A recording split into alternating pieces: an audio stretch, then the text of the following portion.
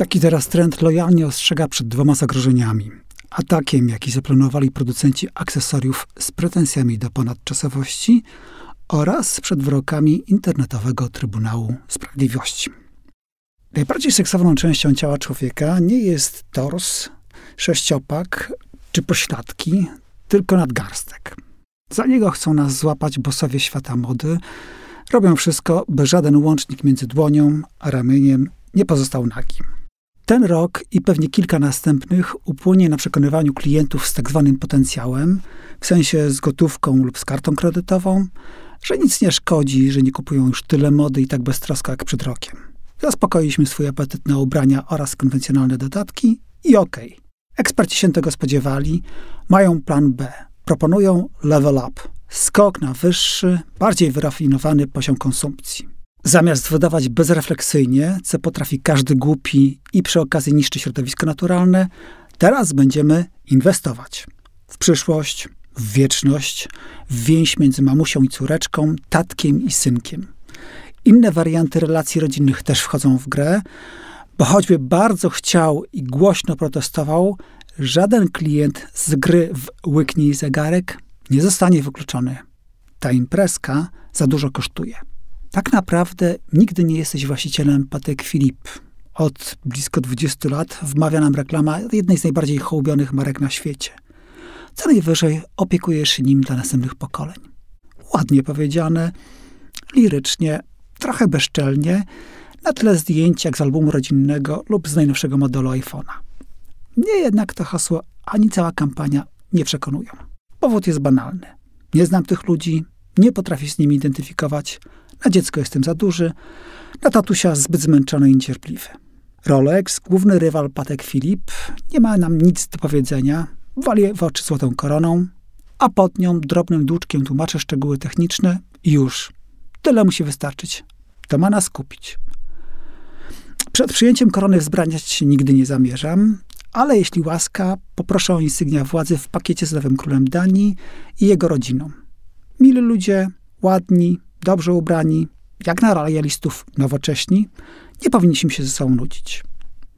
Vacheron Constantin, więc ciągle jesteśmy w Genewie, zna mnie lepiej niż Rolex, rozumie potrzeby estetyczne, w charakterze ambasadora zatrudnia Ora Ito, jednego z najbardziej narcystycznych projektantów, autora takich akcesoriów codziennego życia, jak butelka piwa i zmywarka.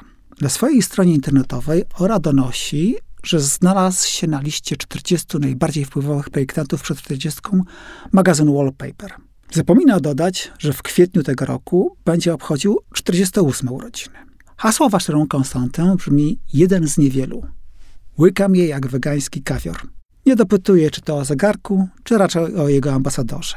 Ora Ito wybrał model Patrimony, po naszemu dziedzictwo, ale Google Translate woli to tłumaczyć na ojcowiznę, co też brzmi fajnie.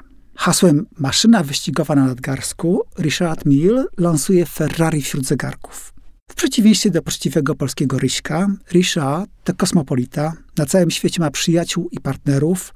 W promocji pomagają mu John Malkovich, Pharrell Williams, książę Pierre Casiraghi z Monaco, Rafael Nadal i mój absolutny faworyt Sebastian Ogier, kierowca wyścigowy. Z takim nazwiskiem człowiek zasługuje na pasmo sukcesów.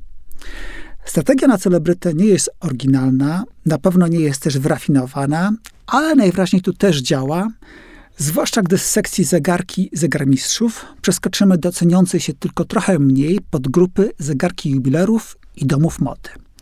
Twarzą Chanel J12 jest Margot Robbie, Chopin Julia Roberts, a Louis Vuitton Tambour reklamuje Bradley Cooper. Ballon Bleu de Cartier z wmontowanym w pokrętło szafirkiem reklamuje się sam. To tak zwany nowoczesny klasyk. Zadebiutował w 2007 roku tak pięknie, że wszyscy zapomnieli o epokach poprzedzających jego narodziny. Ballon Bleu może być twój już za 30 400 zł. Cyferblat ma wtedy średnicę 33 mm, a koperta jest ze stali. Wersja z różowego złota i biegnącym po krawędzi cyferblatu szlaczkiem z 52 diamencików kosztuje 5 razy więcej, z tym, że jak się tę kwotę podzieli na 5 pokoleń do przodu, to na pewno mniej boli. Dlaczego akurat dziś zabieram się za zegarki z najwyższej półki oraz tej tuż pod? Zainspirował mnie jak zwykle serial Sukcesja, ta prawdziwa oczywiście.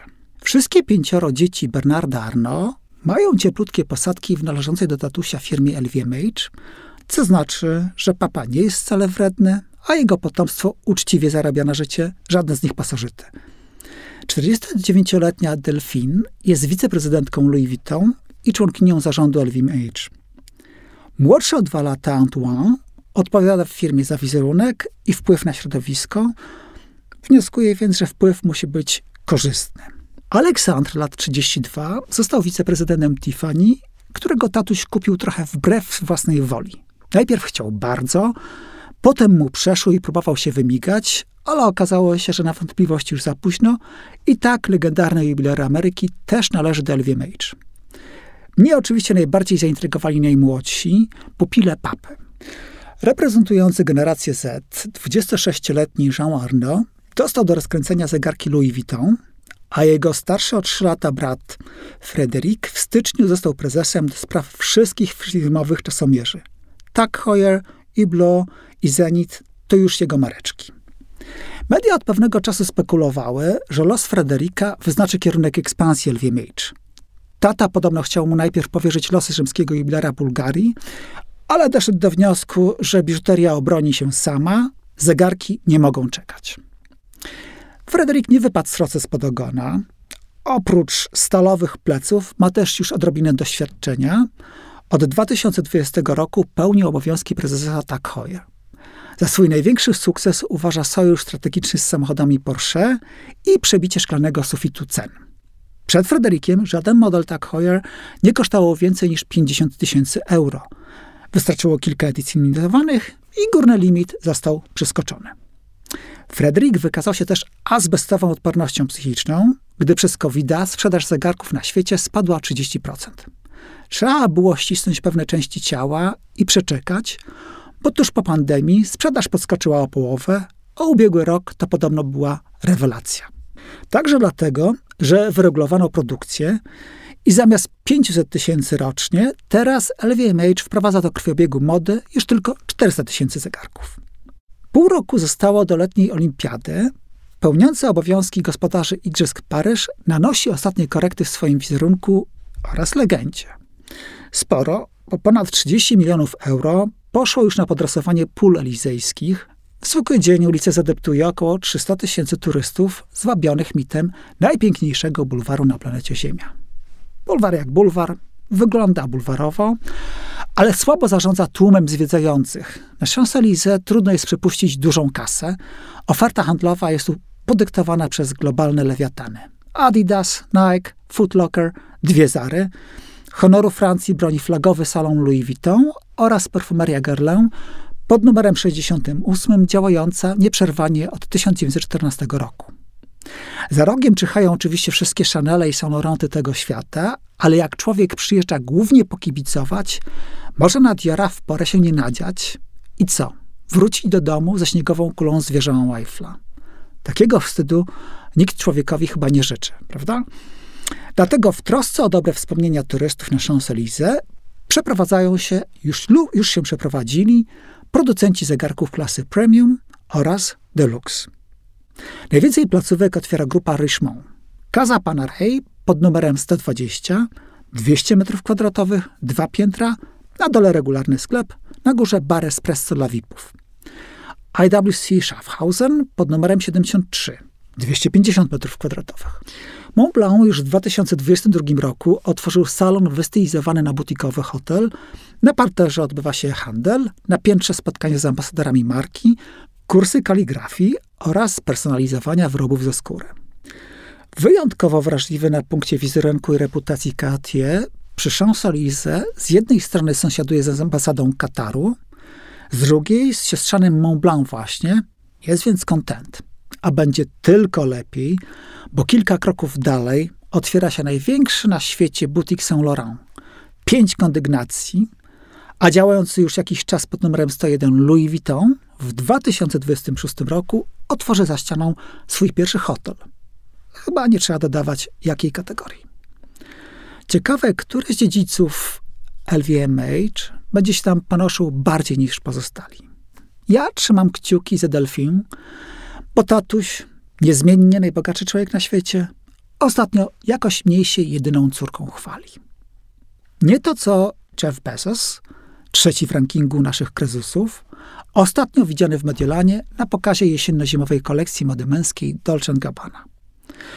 Na pierwszy lot w kosmos Jeff wybrało się swego czasu w skafandrze mechanika samochodowego i kowbojkach, bliskich krewnych śnieżnej kuli z wieżą Eiffla. W Mediolanie pojawił się jak meteoryt. Cel wizyty – dopingowanie debiutującego na wybiegu Nico Gonzaleza, wkrótce pasierba Jeffa. Główną petardą wieczoru miała być jednak kolekcja inspirowana filmami Viscontiego, ale gdyby Domenico Dolce nie ujawnił na konferencji prasowej, skąd wzięły się jego i Stefano pomysły, mało kto by sam odgadł.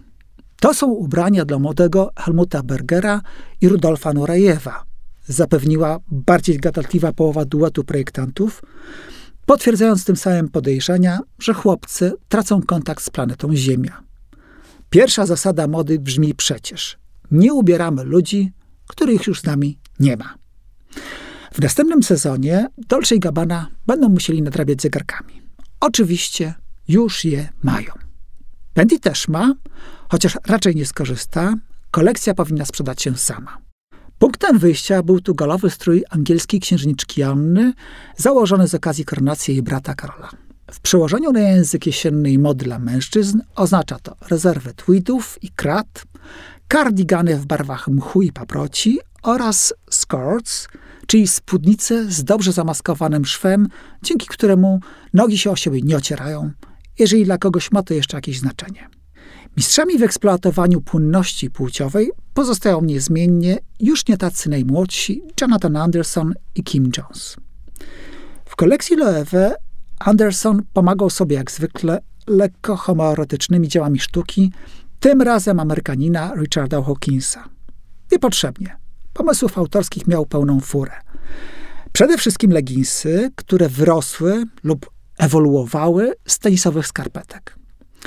Bardzo prawdopodobne, że Andersona zainspirował najgłośniejszy skandal obyczajowy współczesnej Rosji, gdy to w grudniu ubiegłego roku raper Vazio pojawił się publicznie tylko w jednej skarpetce sportowej, noszonej akurat na tej części ciała, na którą przychylnym okiem panicznie boi się spojrzeć Władimir Władimirowicz, naczelny homofob Eurasji.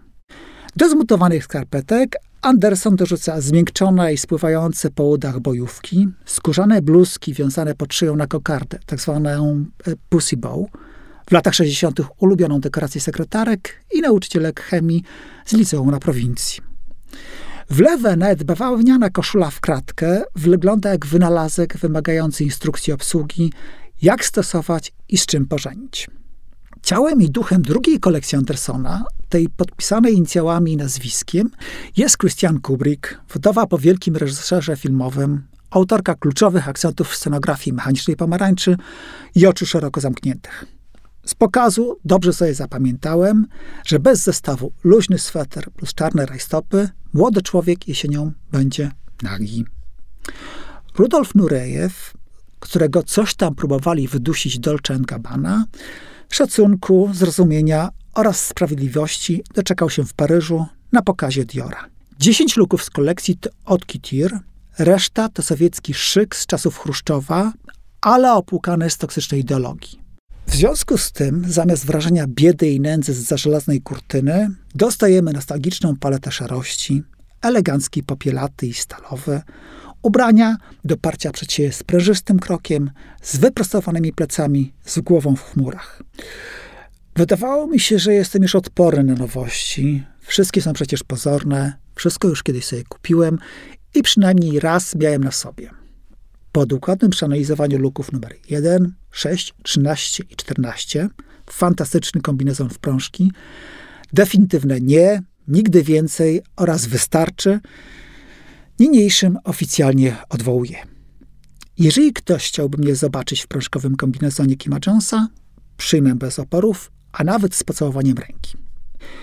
Na koniec skróconej relacji z tygodni mody, które trwają, zostawiłem sobie Sabato de Sarno i jego mężczyznę Gucci'ego.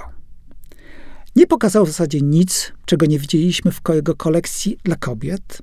Ten sam płaszcz z wełny na otwarcie, po nim kilka kurtek ze skóry, na oko sztywnych, ale to na pewno złudzenie, wełniane bomberki z zaokrąglonymi ramionami, opatentowany odcień czerwieni Gucci Rosso oraz przeskalowaną torebkę Jackie, z którą po metropoliach Europy paradował kiedyś sam Samuel Beckett, półtajny patron tej kolekcji. Dlaczego Sabato powtarza pomysły, które już raz się nie spodobały? Za kolekcję dla kobiet został wirtualny lanie.